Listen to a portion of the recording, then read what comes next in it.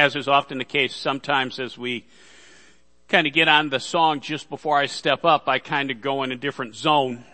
But as I was standing over here, just the idea of even when we don't see it, He's working. And we did sing that more than once, but I needed to hear it more than once. And want to start by just acknowledging and apologizing to our friends in the parking lot. In my great wisdom of deciding to go acoustic inside, it didn't occur to me what that did for you folks out there. Fortunately, Spence pulled my fat from the fire yet again and grabbed a microphone and turned it on. So hopefully you guys picked up some of what we were singing. And if not, I apologize. I'm going to pick my way through Genesis 39 if you want to open your app to that or just follow along as I go through it. I've been talking last week and for several weeks about success and significance and some lessons from the life of Joseph. And again, I think most people, young and old, have what I call an innate sense of fairness.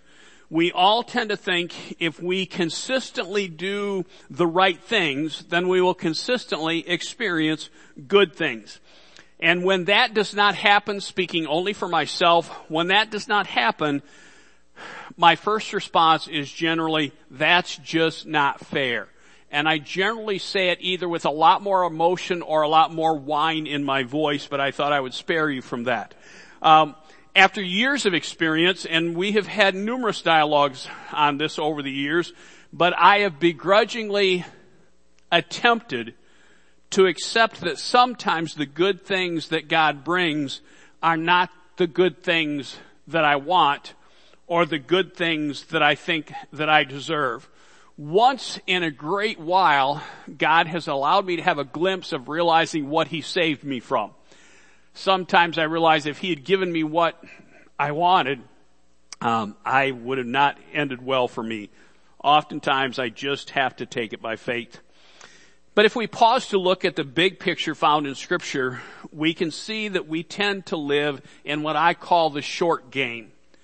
But God is always operating with His end game in mind. Whether it makes sense to me, whether I can see it, whether it seems fair to me, God has His own plan, and I may not always understand it. Again, today, as I've already said, I want you to join me in learning a little bit from the example of Joseph as he demonstrates how to respond in a fashion that accentuates God's goodness, even when life doesn't seem fair. In Genesis 39, there is this cycle of behavior, in my opinion, where Joseph repeatedly chooses to do what's right, regardless of being treated unfairly. Each time he appears to be punished, even though he's done nothing wrong. But each time he makes the right response, and each time he experiences God's blessing and provision, whether he recognizes it or not. Just the very quick paraphrase of Genesis 39. As we said last week, Joseph is sold into slavery by his older brothers.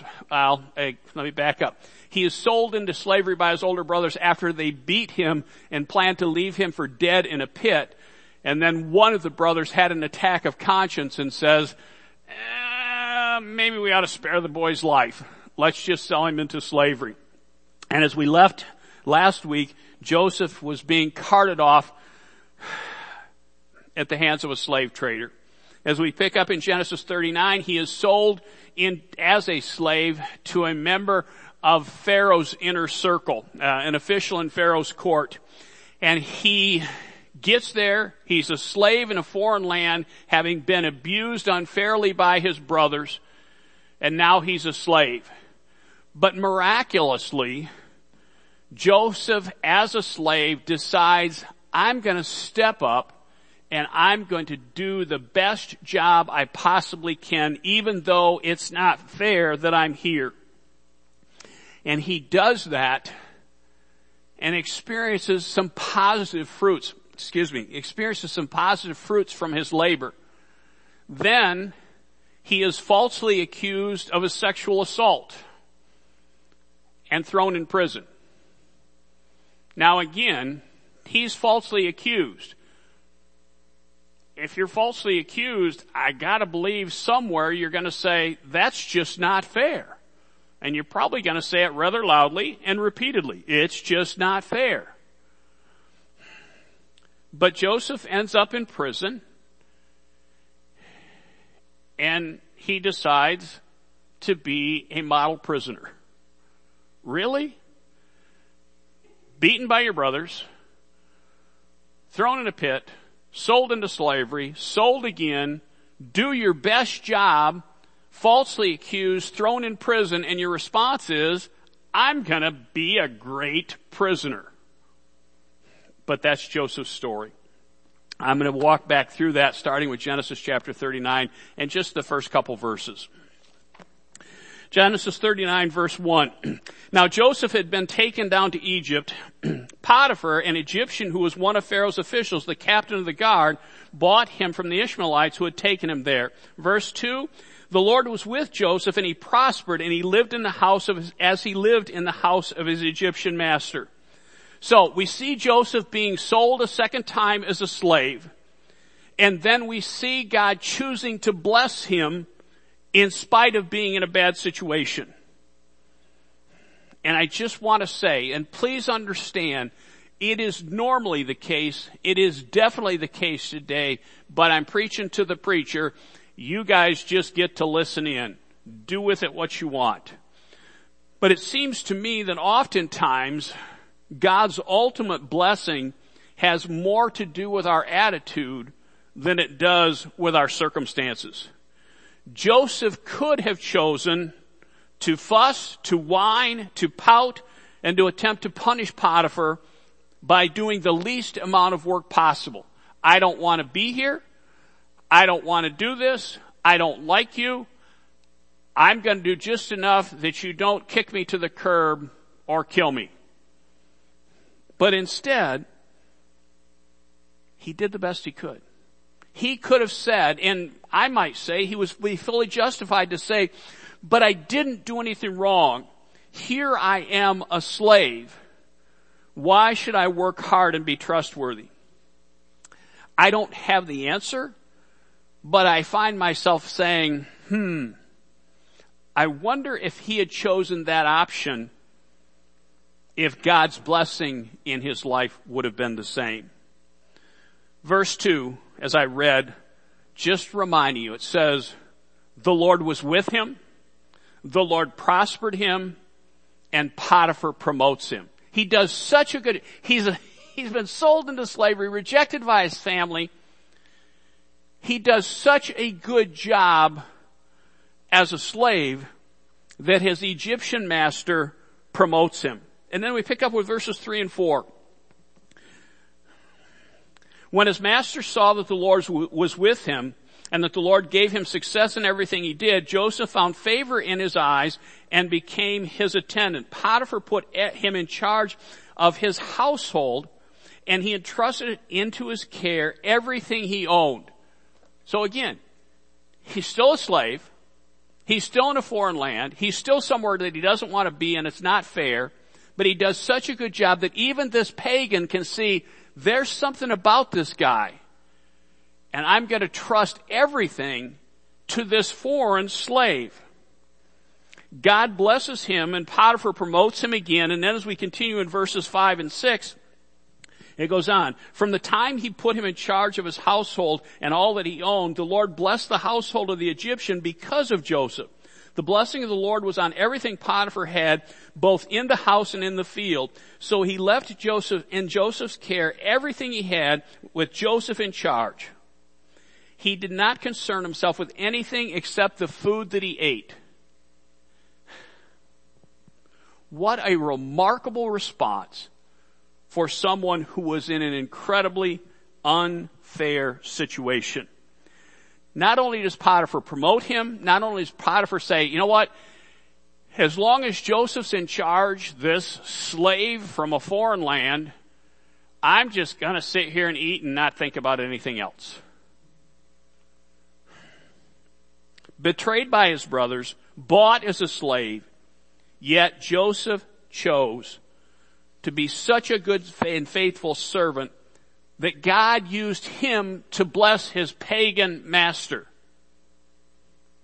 It just makes my head explode that Potiphar put so much trust in a foreign slave. Now, here's just the sidebar comment that's really the price of admission, or worth the price of admission. And this is the one that I just struggle to wrap my head around. But based on what we're seeing, God's blessing does not necessarily include the removal of our affliction. We've read repeatedly in those few verses, God prospered him, God blessed others because of him. But at the end of the day, when Joseph lays down his head to go to sleep, in spite of God's blessing and his provision and God being with him, he is still a slave in a foreign land. That has not changed. Now, in my world, I would expect God's blessing to automatically equate to the removal of my afflictions. To me, that's the way the universe should work. Fortunately for all of you, I'm not in charge. Yeah. Wasn't supposed to be that funny, Brian. All right.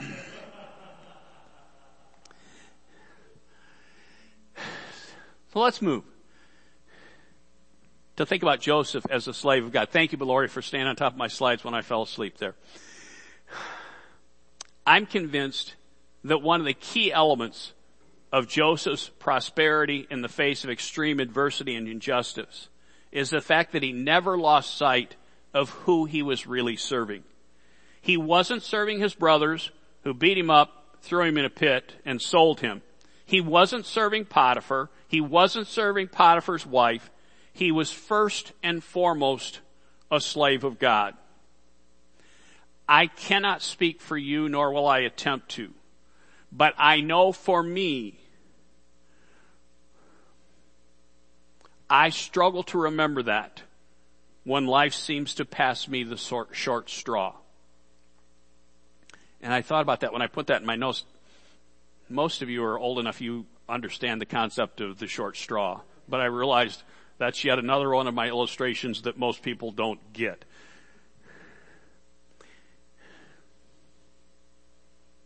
When life does not go the way I want, I can lose sight of the fact that ultimately I'm God's servant, not my own and not anybody else's.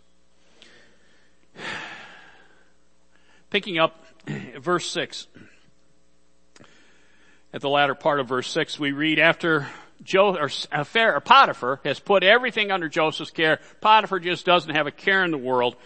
We read at the end of verse 6, it says, Joseph was well built and handsome. It's like, do I care? But scripture tells us he's well built and handsome. He's probably 17, 18 years old. He's in the prime of his life. He is at a point in that era that he is certainly at a point of sexual maturity. And many of you have heard the story before. Verse 7 says, and after a while, his master's wife took notice of Joseph and said, come to bed with me. But he refused. With me in charge, he told her, my master does not concern himself with anything in the house. Everything he owns is entrusted to my care. No one is greater in this house than I am. My master has withheld nothing from me except you, because you are his wife. How then could I do such a wicked thing and sin against God? I trust you caught that. All right.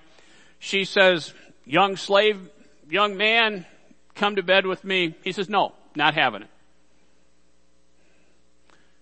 He said, your husband, my master, has entrusted everything to me. He's denied me virtually nothing except for my freedom. But who's the sin against? The sin is not against Potiphar. He said, I will not sin. Your husband's been great to me, but I won't sin against God.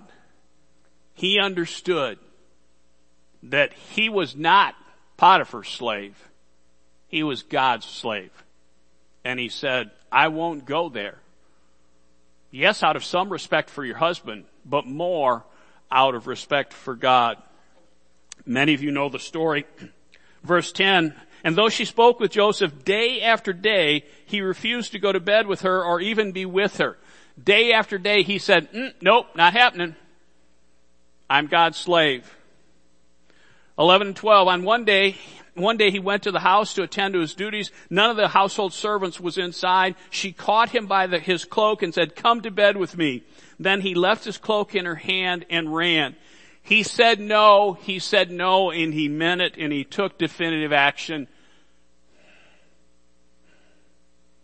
which I think was the right thing to do.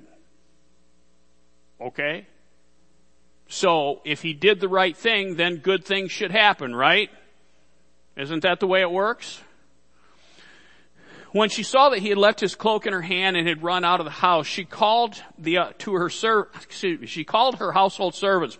Look, she said to them, this Hebrew has been brought to us to make sport of us. He came in here to sleep with me, but I screamed. When he heard me scream for help, he left his cloak beside me and ran out of the house. She kept his cloak beside her until his master came home. Then she told him this story. That Hebrew slave you brought came to make sport of me.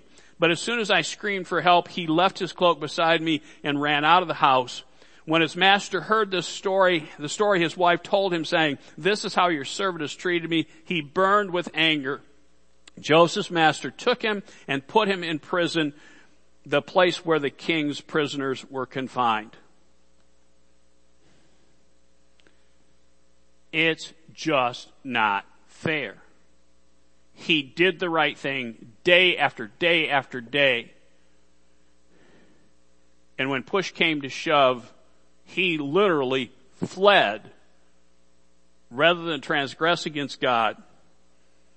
And the result is he's thrown in prison for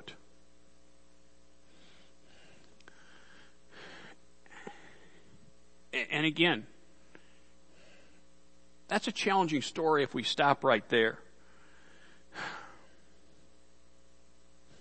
But it doesn't stop. The latter part of verse 20 says, but while Joseph was there in prison, the Lord was with him. He showed him kindness and granted him favor in the eyes of the prison warden.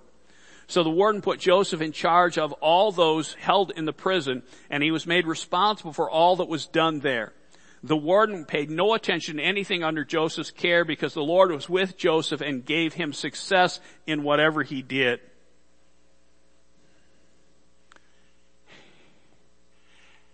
This cycle of doing the right thing and getting negative consequences over and over and over again. Yet now he's falsely accused, goes from being a slave in a foreign land to being in prison in a foreign land for being a slave who attacked his master's wife, which was not true. And Joseph's response, guess I might as well make the most of it. Really?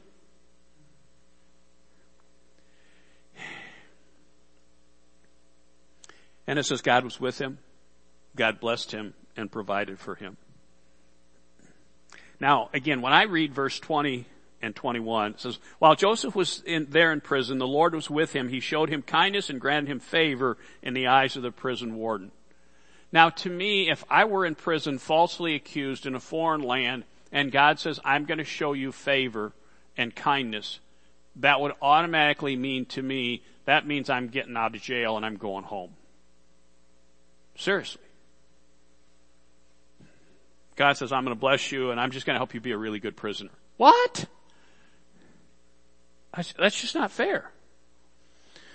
As I read through verses 22 and 23, in spite of grave injustices, Joseph did his part.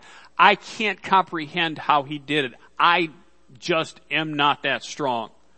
But he maintained a positive attitude. He demonstrated godly character. He was faithful to God and trustworthy toward his master.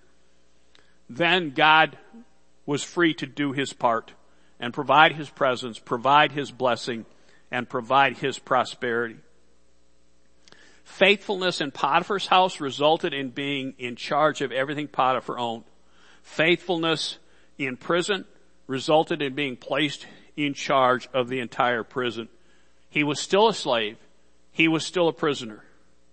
But I have to ask myself again, and I ask you as you listen, do you think this would have happened if Joseph had copped a naturally understandable attitude and said, but I didn't do anything wrong, this isn't fair, I don't deserve to be here, so I'm just not going to cooperate?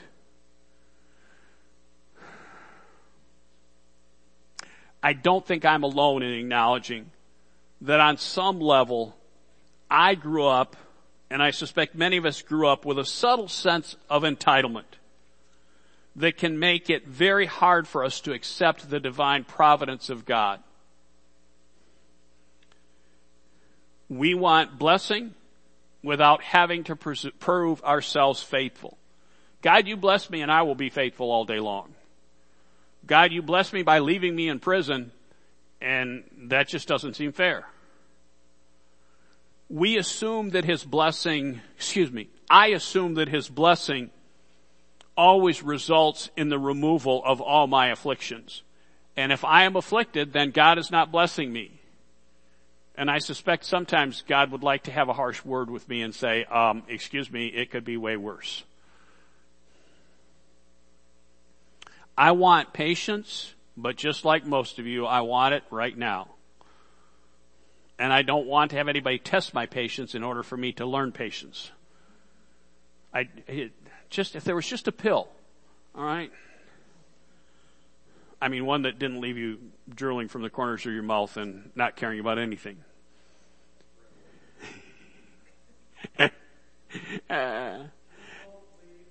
We want spiritual maturity without experiencing any growing pains. Did anybody else, when you were growing up, have leg pain? I mean, I wanted to be taller in the worst way. But then I would be awake all night because my legs ached. Maybe I don't want to grow because this hurts. I thought that was going to go away when I got to be a grown-up. I thought it was going to go away when I got to be an old person, and it just doesn't work that way.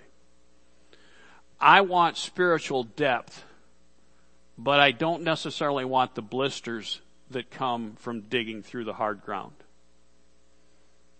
I would like to be a person of compassion, but I don't necessarily like the pain that it takes for me to learn compassion.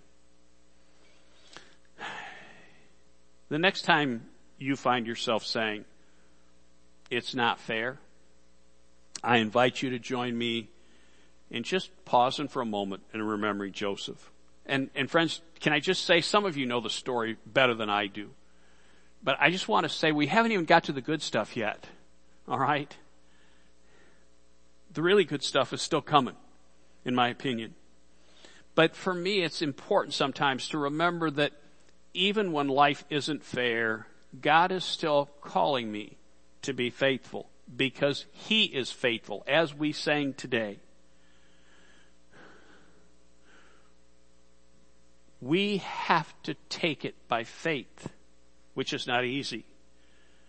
But at the end of the day, in order to go to sleep, I have to believe that when we do our part, He will do His part, but it will be in His time and not in my time. And that's the sticking point.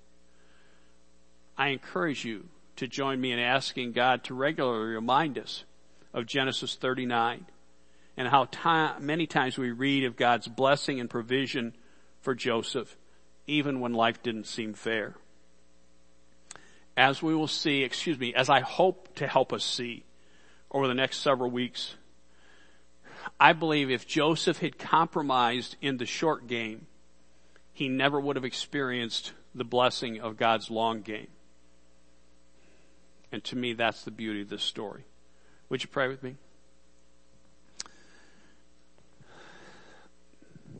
Father, I hope I've made it clear, and you know all too well. I sure don't like it when life doesn't seem fair. I do more than my share of fussing and grumbling when life's not fair.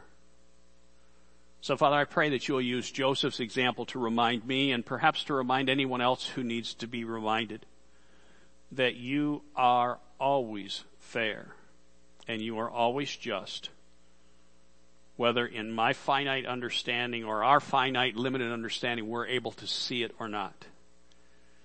And Father, help us to understand that in your long-range plan, you will bless us, you will prosper us, you will be with us for all of eternity, in spite of, or perhaps because of, any and all unfairness that we have to wallow through in this broken world. So, Father, I ask you to continue to speak to me through this passage, and I ask you to continue to speak to others through this passage. We thank you and we praise you, Father.